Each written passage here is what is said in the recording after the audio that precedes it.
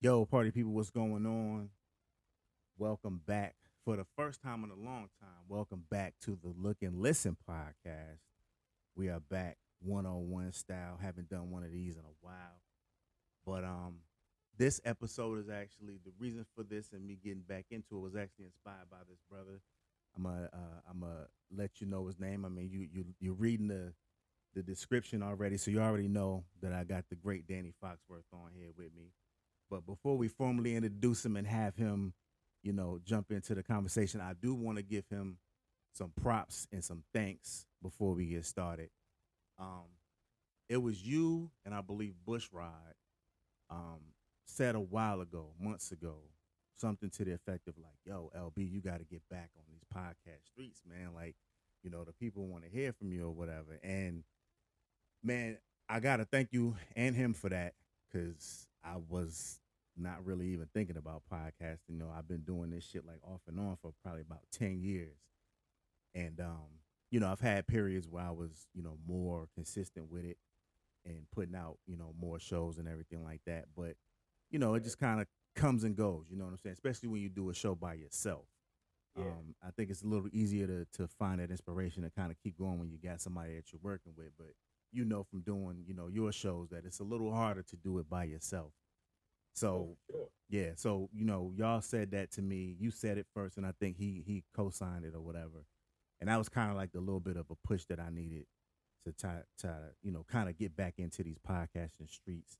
So I said at that point I was like, all right, I'm gonna try to at least commit to doing at least one a month, with the what I'm watching stuff over on the South End Cinema podcast. I kind of we'll talk about this later on, but on the South End Cinema podcast, I decided to do kind of like the what I'm watching, kind of just, give my thoughts on some things that I've been checking out on TV and movies and all that.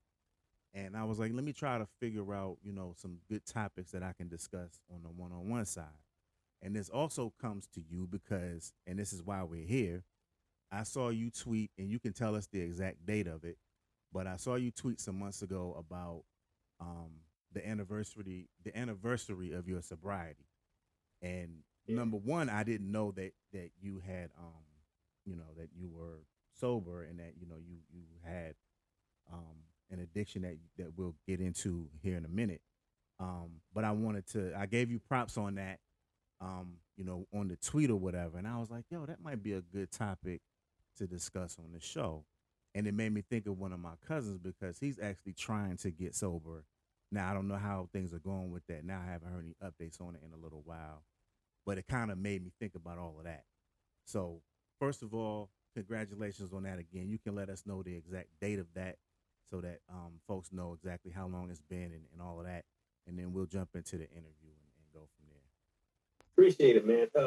First and foremost, I got to give you your props because whenever I had you on my podcast the first time for the Firestarter episode, I was inspired by your Morning Jones 101 and your TBGWT 101 episode. Oh, okay. Like, All right. real deal. So, thank you for Man, leaving your mark in the podcast man, world. appreciate it. Thank But you. yeah, but getting to the sobriety, my sobriety date is May 13th, 2004. So as of today, I am 19 years sober. That's what's up, man. That is what's up. 19 years. Yeah. Man, that's incredible, man. All right, so we'll go ahead and jump into this interview. I got some questions written out. Of course, there'll be some things that you may say that we, get into that are not on script. But we'll just kind of go through the entire journey, try to cover all bases, and then Okay. then we'll wrap it up. So I wanted to ask you the first question that I wanted to ask is basically if you could just share your personal journey with alcoholism, and when did you first started drinking? How often were you drinking? And when it was that you actually realized that you had a problem and that you needed to go seek help? Well, the first time I actually got drunk, and I think I shared this on a childhood stories episode of my podcast, was I was 12 years old. Um, Actually, let's take it back a little back before that. I was maybe 9 or 10 years old, and my mom had a bottle of Manischewitz that she kept in the corner of her kitchen, and she broke it out one day, and she let me get like a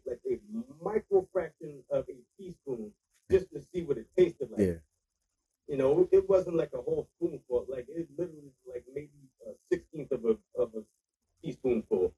But I remember seeing that bottle, and just to fast forward to when I was in Boy Scouts, and once a year we did our scout meetings at the church, at this Episcopal church, and once a year we would have a weekend campout on the church ground.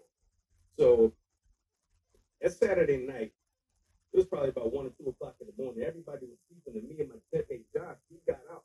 We got out of our tent, and we went and snuck to the back of the church, and we saw that the back door, which led to the church kitchen, was open. So we walked in there. Had no business. I asked had no business being in there. Right. And we're just rummaging through the cabinets, and I saw that big bottle of Manischewitz that I remember seeing my mom have. Right. Like, yeah. Let's crack this open. And I drank half, and he drank half, and bro, we were wobbling back to our tent. Man, I don't know how in the world nobody was awoken by our commotion. But buddy, oh, well, I forgot to add that Sunday before we like wrap up camp, we take down our tents and stuff, and then we have to sit in church service. So I'm sitting like in the second from the front pew. I mean, I know the women parishioners could smell that Manischewitz on me. I mean, I just had my head down the whole time, and I had a throbbing headache. And yeah, that was my last day in Boy Scouts. I didn't want to fess up to anything. I just went ahead and quit. I was like, Dad, I don't want to do this no more. I want to play football. So that was my easy out. But fast forward, I really got back into drinking again probably around when I started college. Like I say like around 1920. And especially then, you know, the college atmosphere, everything's a little more loose. Yeah. And inhibitions are out the window. What year did you start college? 98. Okay, so we're the same age. Yeah, I went 98 as well. So just started going to all these parties and stuff, and I just wanted to do what all the cool kids do. Yeah. And little did I know that was slowly starting a path of self-destruction for me that I just wasn't aware of because I was always under the influence. Oh, pretty well. In a nutshell, I'm like the fight guy when I drink. Oh shit! So, really? I was a menace. Okay. And once I got alcohol in me, there was no offset. Yeah. It didn't matter what alcohol you put in front of me. Give me that. Let me chug that down. Give me that. Let me chug that down. And I was a nuisance to be around, but I was too inebriated to really have that kind of self-awareness. Yeah. And fast forward to 2004. I'm sitting at the bar. I'm drunk. There's a guy on the other side of the bar who I'm thinking is looking at me, but he's looking. Come to find out, he was looking at somebody else. Right. So I approached him like, "Do you have a problem?" And before he could answer me, I grabbed the bar stool the empty bar stool that was next to him, and I hit him over the head with it.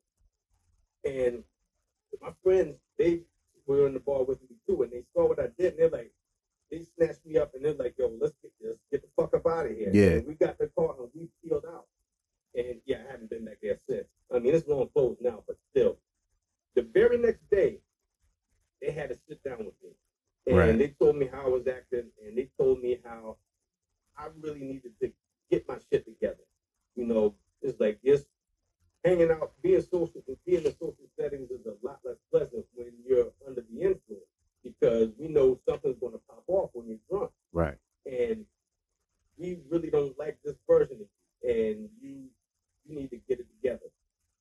And I was sober, but I was listening out because I valued my friend's opinion. And I was like, you know what? Y'all are right. I apologize, and I'm going to change my ways. So how I got sober, I was going to say how long, I was going to just see how long I could go without drinking. And I didn't set out to go completely cold turkey. Right. But it just ended up happening that way. But I will tell you, the first 2 months was the hardest thing I've ever done in my life. Like, I didn't go anywhere. Yeah. I go to work and I would go home.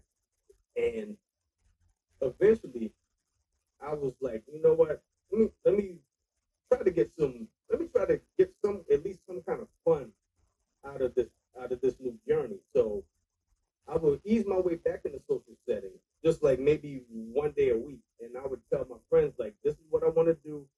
If y'all see me reaching for alcohol, just just be my accountability partner. Like, keep me away from that stuff." Right.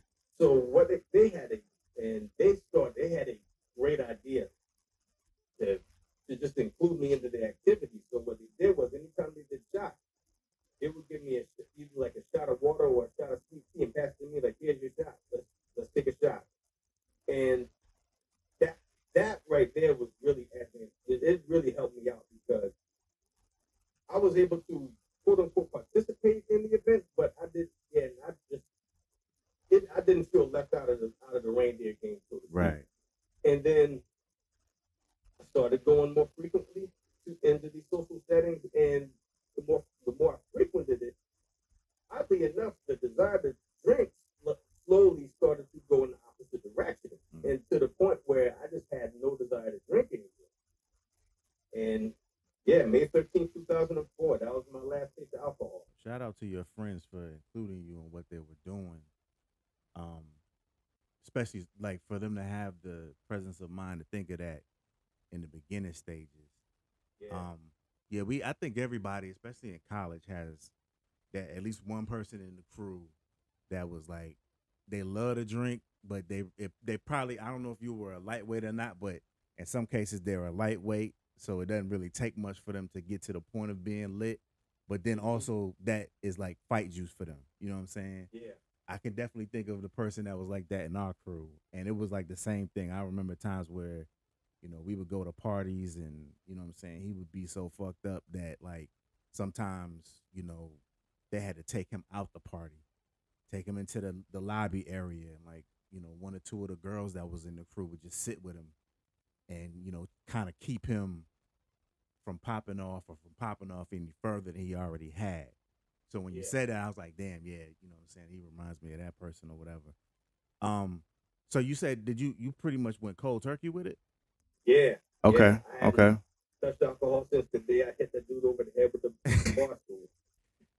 Man, And just to go back to what you were saying, I was that lightweight. yeah. What Oh was my your god, drink of choice at the time? man! I like Bud Light, and for some reason I always was drawn to Newcastle. But I'm also from the country, so I was Moonshine. very partial. I was very partial to corn liquor. Yeah. Oh, Yeah. Yeah. buddy, I was Hey, a powder keg. I can imagine because being from the country, it's all around. You know what I'm saying? Like you got Yeah, the stuff that you can get in the store, but there's always somebody's uncle or grandfather or somebody who is making their own shit, and they got yeah, 7 different flavors and the whole nine. Um so yeah, so I was gonna ask about, professional help and all that kind of stuff, but it sounds like you didn't actually have any of that. So tell me about what it was like when you first got started. You said that first couple months was probably the roughest period of your life. And I can just hmm, say from, as I mentioned earlier, I got a cousin who, at least was starting to try to sober up after, he's been an alcoholic for probably 30 plus years. Like he's oh older than wow, me. He's older than I am, hmm, and for a good portion of both of our lives, you know what I'm saying? He's always fucked up. And that I'm not ashamed to say that. I think everybody has, we're all regular people. We've all got, these things in our families and around us and all that kind of stuff. hmm, Um, but I know that when he first started, he tried to go cold turkey from a person that was drunk every day. I don't know if you were drunk like that every day, but from being a person who was like drunk like that every day to trying to stop, yeah, and it fucked him up real bad. Like he had to go to the hospital and he almost died. Like I think he had a couple mm, seizures and like, and that made me think about it. And that was another reason why I wanted to talk with you about this, because I wasn't even aware of the fact. Like I guess you don't really think about it in terms of like a person trying to sober up from drinking. Obviously, we know that there's people that do have problems with alcoholism, and there's plenty of people who don't drink anymore. But I was thinking of like the stuff that I heard that he went through, of being more of the type of thing that would happen to a person that's trying to kick some kind of hard drug. yeah, But then you think about it, it's like, I mean, even though this is some shit that you can buy at a store and all of that, to a certain extent, liquor and alcohol can be a hard drug for some people. So, what was your experience like when you first started it? Like, when you were really going through that toughest point of your life.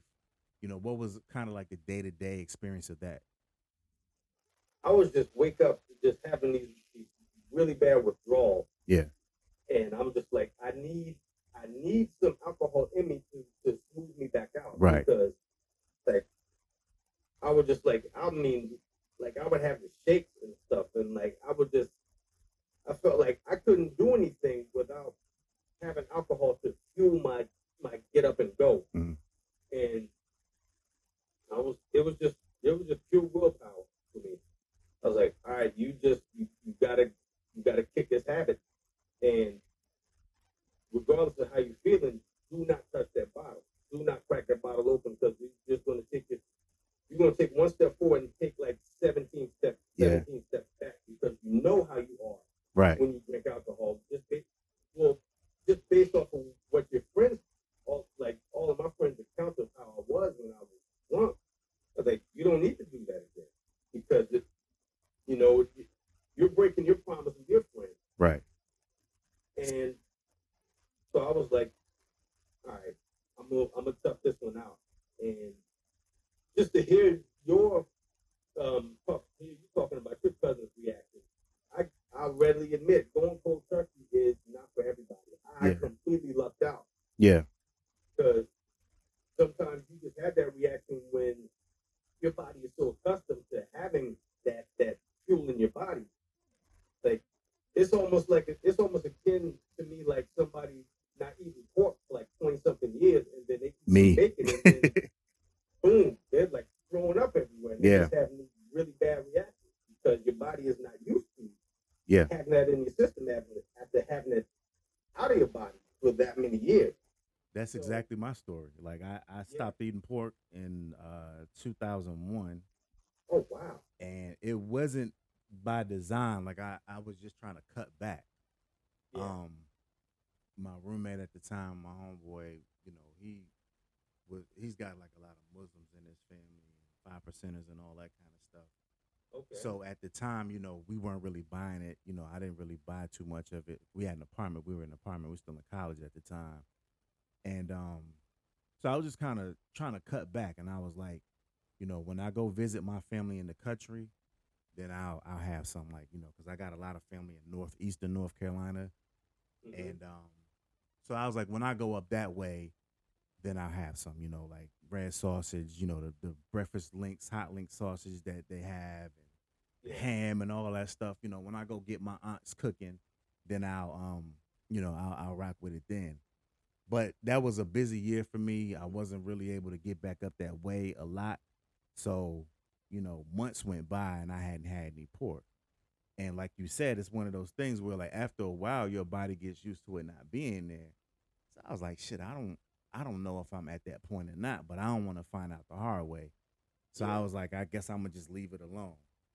And that turned into, the last what 21, 22 years Yeah. of Man. of not having any pork. So totally different situation, but similar in the sense that you can adjust to anything. A person mentally and physically can adjust to whatever that they need to. And so 100%. it definitely sounds like you got lucky in that sense. Like, what he went through sounded like it was hell. Yeah. Um, what were the withdrawals like? Like what did that feel like? And can you remember what that was like and describe that for us? A lot of vomiting, Yeah. a lot of throwing up, a lot of my body just not being used to having alcohol in it. So my body is just like, bro, what the fuck is going on? Like, where's it? Where's this alcohol? I Right. can't function. So a lot of throwing up, a lot of cold sweats, a lot of shakes. I mean, it was bad. Yeah. I mean, that was another one of the reasons why I didn't go out because I didn't want people to see me Yeah. in that condition. But I had to swallow my pride and just refrain from drinking. So it sounds like you were pretty much motivated by the fact that after having an intervention and you saw yourself through other people's eyes and you felt like you disappointed, and correct me if I'm wrong, I don't want to put words in your mouth, but it sounds like my friends and even family members maybe have told me that I'm this way when I drink and they don't want to be around me and all that. And eventually you were able to internalize that and use that as your motivation to not touch it anymore. Where did that, like, have you always had that type of inner strength, or was that like the first time? Like, did you surprise yourself by being very, able to do that? very much so. Because honestly, like end of the day, I didn't want to let myself down, and I didn't want to let my friends down. Yeah. Basically, I didn't want to break that promise that I made to them. And as far as that intestinal fortitude, that was really the first time that I realized like how much inner strength that I really had if Yeah. I just applied myself. Because aside from that, man, I didn't really have discipline like that. Like I mean, that's a fucking extraordinary amount of discipline. Like, even the most disciplined people, I think there's always a level that you can go to that you don't even know is there until you actually have to tap into it. yeah, And it seems like you were able to find that and actually stay on the straight and narrow path. You said that you never touched it, so you never fell off the horse at any point. at any point, having not a drop of alcohol. That's what's up. Um, so you mentioned that your friends included you in, like, when they would go to the bar, when you did start going back out, they would kind of include you. They would give you a shot of water or soda or tea or something like that so that you could take a Mm-hmm. shot with them. What other ways did friends and family support you through the process, especially during the early days of trying to sober up? Like, once it was kind of a known thing, like Danny's trying to stop drinking, what other ways did friends, either those same friends or other people that were in your life, show you support and try to keep you on the right track? Well, to be completely honest with you, Leonard, I hid that from a lot of my family. Like Oh, okay. there might have been maybe one or two people in my family that knew, and this really wasn't even like immediate family Mm, because I felt ashamed of being forthcoming about my addiction to them, right. especially being that my mom is a preacher.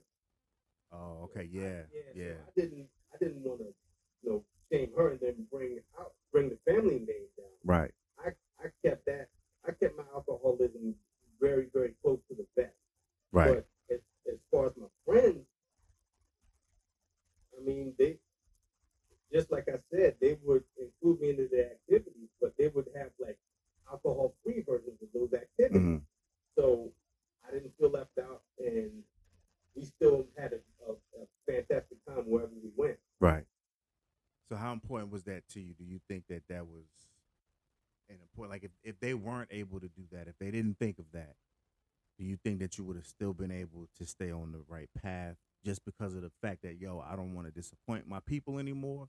Or do you think that maybe at some point, if you didn't have that type of support and that type of, like, friends group, that maybe at some point it could have, went bad for you? I think if it wasn't for them incorporating that, I probably would have reverted back to my old ways. Yeah. Being completely honest, because at that time I was still trying to build up that willpower and just like trying to kick the habit for good. Right.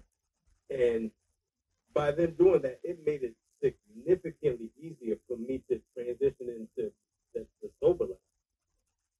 That's what's up. All right, so we're getting kind of close to the end, but I did want to ask you this. We talked about you being able to just kind of have a very strong mind and sticking with the program that you decided. What were some of the strategies or techniques that you would use in the early days and even now in order to kind of cope? Like, you have this physical urge to drink, and it's calling you. Like Chris Rock said, is that shit just keep calling me. How how were you able to actually, like, what were some of the steps that you were able to take, like when you're alone, like, for example, like, you just talked about friends, like when we're out, my friends are including me and things like. But when it's Danny at the house by himself and there's nobody around and nobody would know. How did you stay on track with that? What were some of the things that you were able to do, um, and how were you able to sort of like what were some of the areas that you were able to like channel that energy into doing something else and not going back to the bottle? What my friends did with me at the bar, I took that home with me and implemented that same strategy. Got you. So I just constantly keep water in the fridge. Every now and then I was like, sweet tea, I didn't, well, I was, I also made a conscious effort. It was also basically forcing me to drink more water also. So Yeah. that was another help.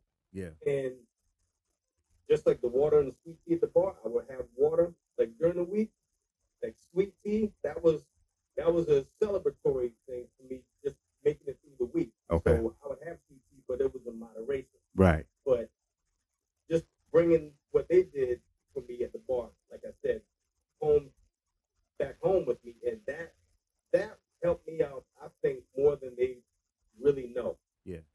Have you ever told them that, like along the I way? did. Okay. And what I was their did. reaction? What did they think, or what did they say?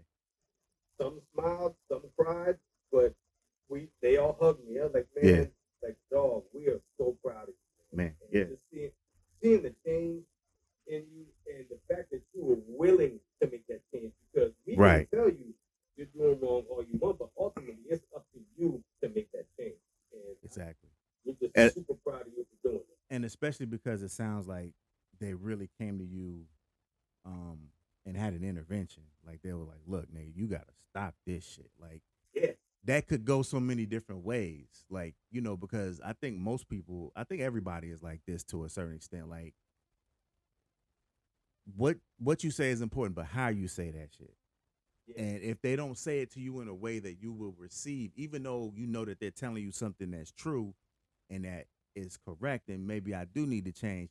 If you didn't like how they approached you, then you wouldn't have been receptive to it. At least not in that moment. You may have come yeah, around at some other point, but at that time, you'd have been like, "Yo, man, get the fuck out my face." You know what I'm saying? And yeah, went back and had some drinks and all that kind of stuff. And then maybe at some other point, been like, "Yo, they're right," because I just hit somebody else with a chair, and that man didn't deserve that. You know what I mean? yeah, So, so it seems like they were able to approach you in a way that you were able to receive, and then you did the work from there, and they were there to support you.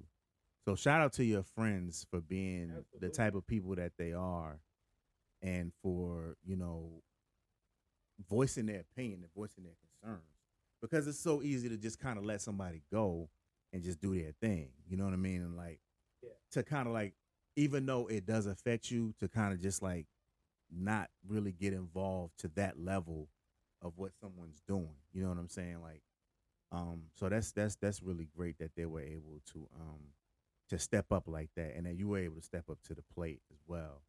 yeah. And Um, I Shout out to also that have to baseball say, reference. with the intervention, there's also this delicate balance because they can be really really just bullish with their delivery, Yeah, with their message, and also as the recipient, I had to develop this emotional filter as well. So like even though they might have been saying it harsh, the words were very true, yeah, and I needed to just run it through the filter of okay, they're being a little bullish with their approach, but they're also coming from a place of love yeah, and a place of concern.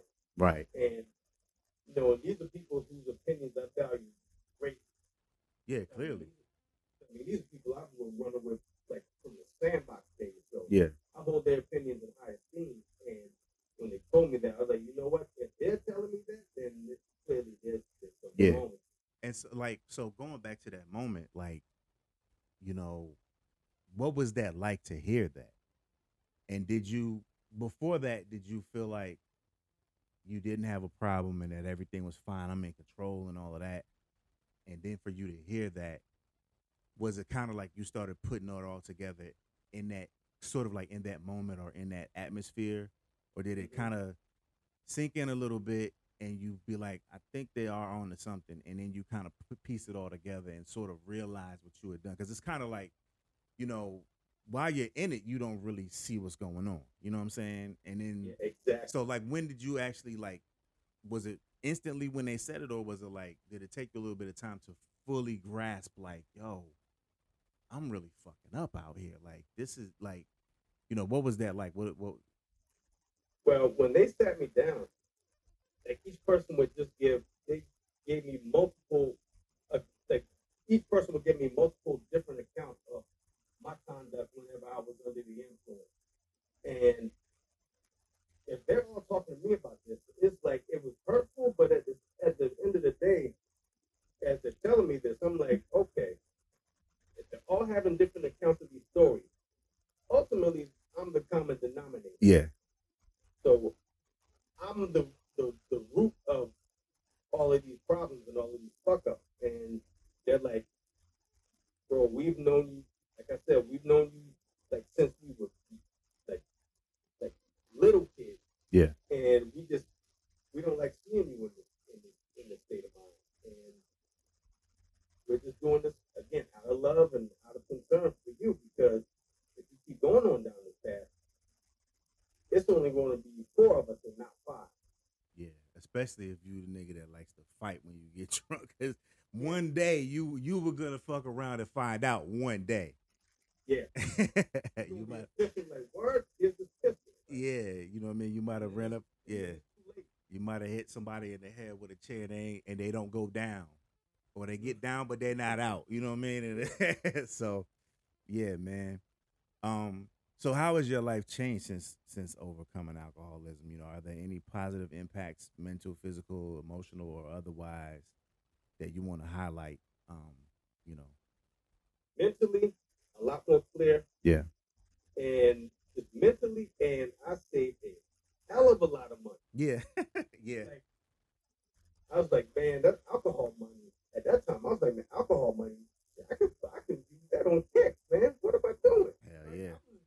I was like, just taking stock of how much I drink. I'm like, I really blew a shitload of money on food. I'm like, yeah. No, I could have had some Jordans in my closet by now. Hell yeah. But I mean, better late to pick up on that than never. Exactly.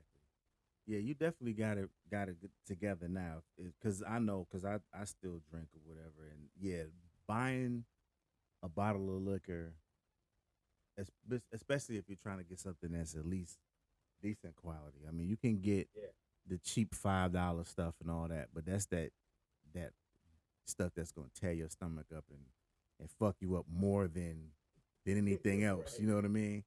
Yeah. So yeah, trying to, $20, $30, $40 is easy to spend that much on something. And then of course it gets even more expensive than that. You know what I mean? So yeah, you definitely have saved yourself a lot of money and can put that into other things. So really the last thing that I wanted to ask us is a couple more things. They say it's an ongoing process and you've kind of gone over it or whatever, but how do you manage, at potential triggers or temptations when it comes to drinking or whatever? Especially, and this is again a thing that I thought about probably like when I started thinking about my cousin trying to go through the beginning of his process. Yeah. Because like with other drugs, you gotta kind of be plugged into it. But with this, I mean, it's everywhere you go. That's a good point. You know what I'm saying? Like there's ads for it on TV. You go to any restaurant or bar or whatever, it's all around you. So, and especially with you going cold turkey or whatever, like that's not really a common story, I wouldn't think. Right. So, how do you kind of manage that? I mean, at this point, you're what, 20? You said 19 years.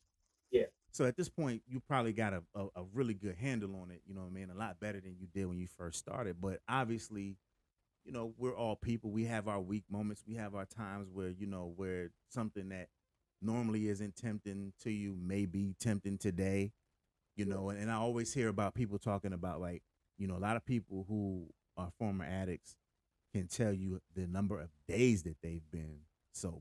Like they can break that 19 years down into how many days. And they say that every day it's a choice for you not to go back.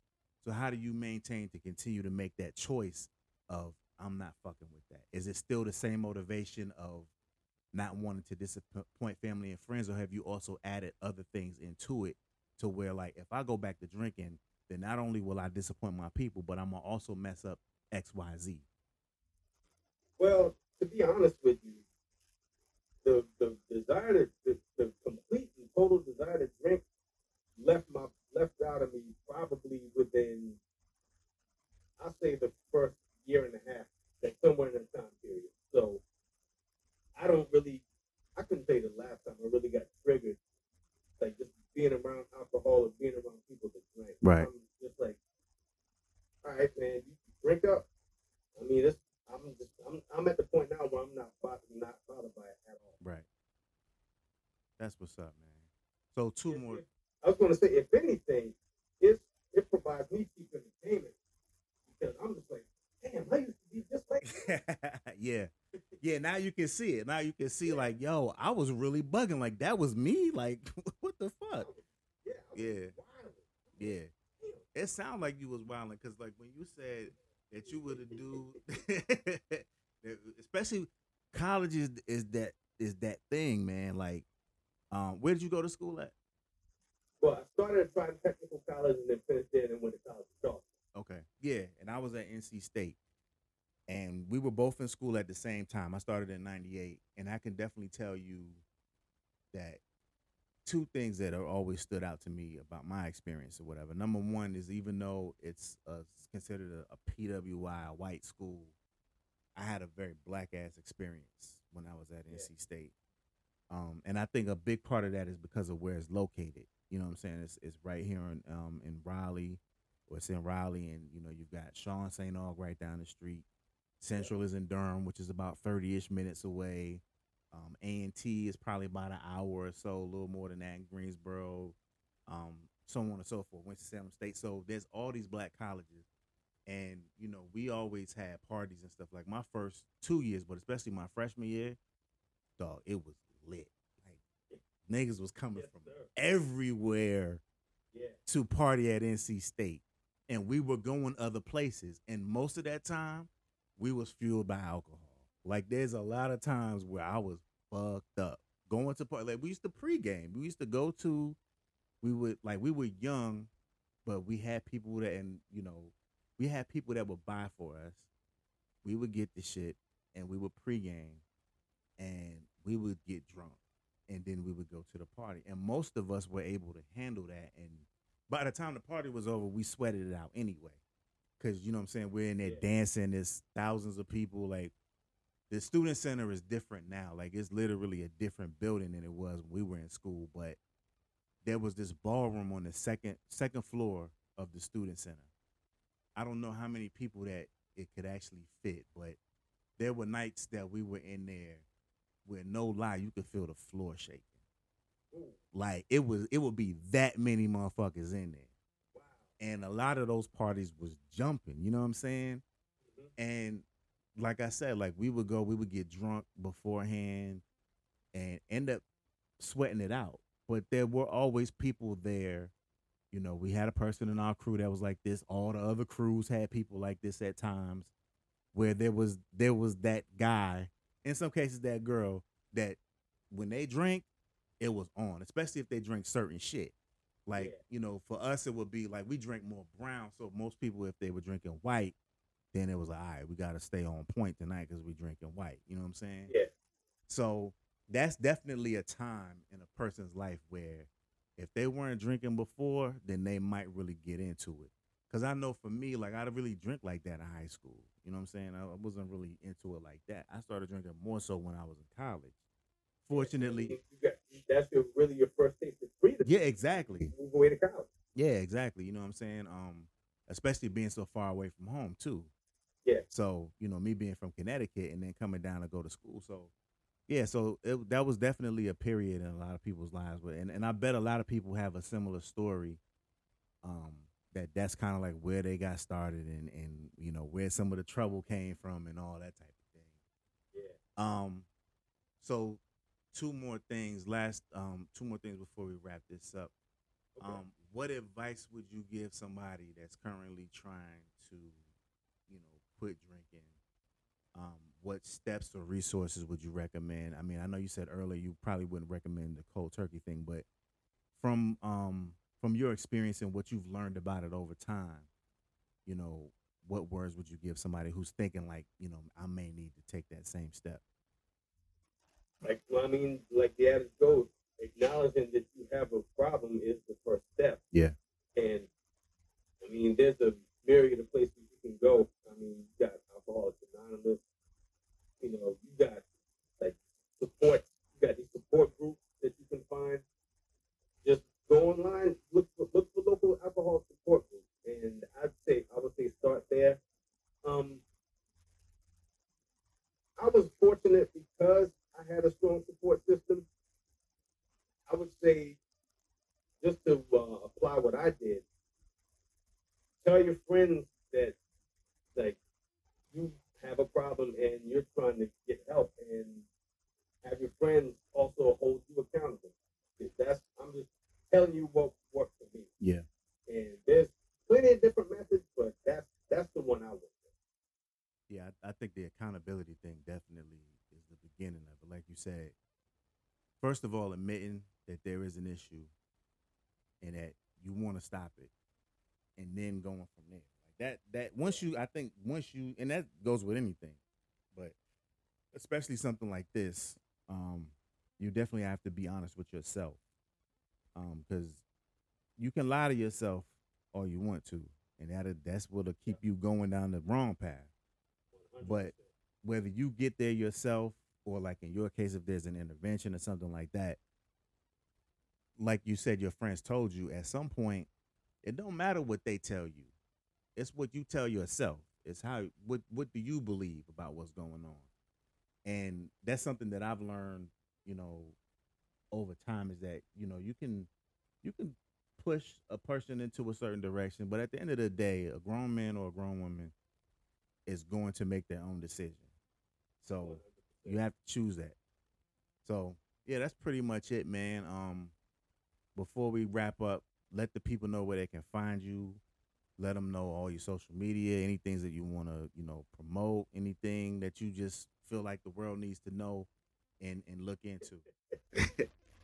I have two podcasts. One is called At the Plate with Danny Foxworth. It's a baseball podcast where I basically talk with my Twitter friends about their favorite team. And I also have another podcast called Since We Last Spoke with Danny Foxworth, where I cover a lot of different topics. You get childhood stories. It's not really centered on current events. Just thinking of things that really haven't been heavily discussed and discuss those things that we have.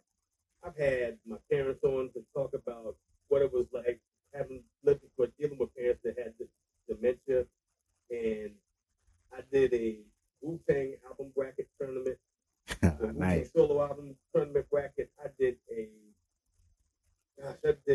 French fries tournament bracket. I did a snack chip tournament bracket. Now let me ask you about that Wu Tang one. Where did Takal rank? The cow wasn't ranked very high. I think a lot of people slept on Takal, man. I like Takal, yo.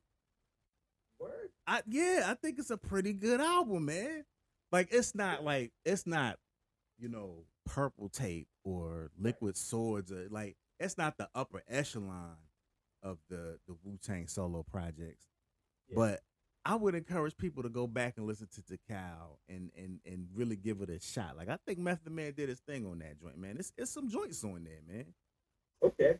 I'll have to go back and man. listen. I remember the last time I listened, I was like, man, I'm not as hyped about this as I was in high school. Yeah, I'll give it another shot. no doubt. I, And you can find me on Instagram at Danny Foxworth 843. It's Danny Foxworth 843. And you can also find me on Twitter. You can call it X, it's still Twitter. it's Twitter. At Foxworth Danny. Word. And yeah, that's all I got to promote. That's what's up, man. Yeah, check out his both of his shows. Check out the IG. This brother loves to travel and hang around, good people and good places or whatever. So you'll definitely see, you know, cool places and cool food items and things like that that you may want to check out, especially if you are in the South Carolina or North Carolina area or whatever. And definitely follow him on Twitter. He's a good brother. I was surprised to hear that you were the drunk fight man. You know what I'm saying? Because you got such a pleasant, energy about yourself and everything. I'm like, damn, this nigga. Yeah, Every single time. yeah. It's funny. Yo, matter of fact, me and Danny met each other in person at the Black Guy Who Tips live show that they had a couple weeks ago, Yeah. and she didn't get much chance to talk to him or whatever. But my mother was with me, and she said that you had a real good energy about you. So I wanted to relay that to you. When Mama Brothers gives you that Yeah. stamp, you take that. I Yeah. wish I wish I could take that statement and like dip it in gold and get like a Hall of Fame jacket. Yeah. Big drape on it. No doubt. That's all. Yeah, man. So I wanted I almost forgot, but I'm definitely glad that I was able to remember that. She said that you seem like a real nice dude. So I was like, yeah, man, he's a good dude, man. So Yeah, big shout out to Linda. no doubt. Big shout out to Mama Brothers. No doubt. Appreciate that. All right, man. So yeah, man, we back in it. Look and Listen podcast. We are back with the 101s. There'll be another one whenever. I'll come up with some I'll come up with some more shit and holler back at y'all. But until then, check me out on Twitter at L Brothers Media, at Look Listen Pod, and at South End Cinema if you want to check out the movie stuff or whatever. And of course, I got the South End Cinema podcast and the Look and Listen podcast. They're all coming at you on the same feed. So until next time, I'll holler at y'all. Peace.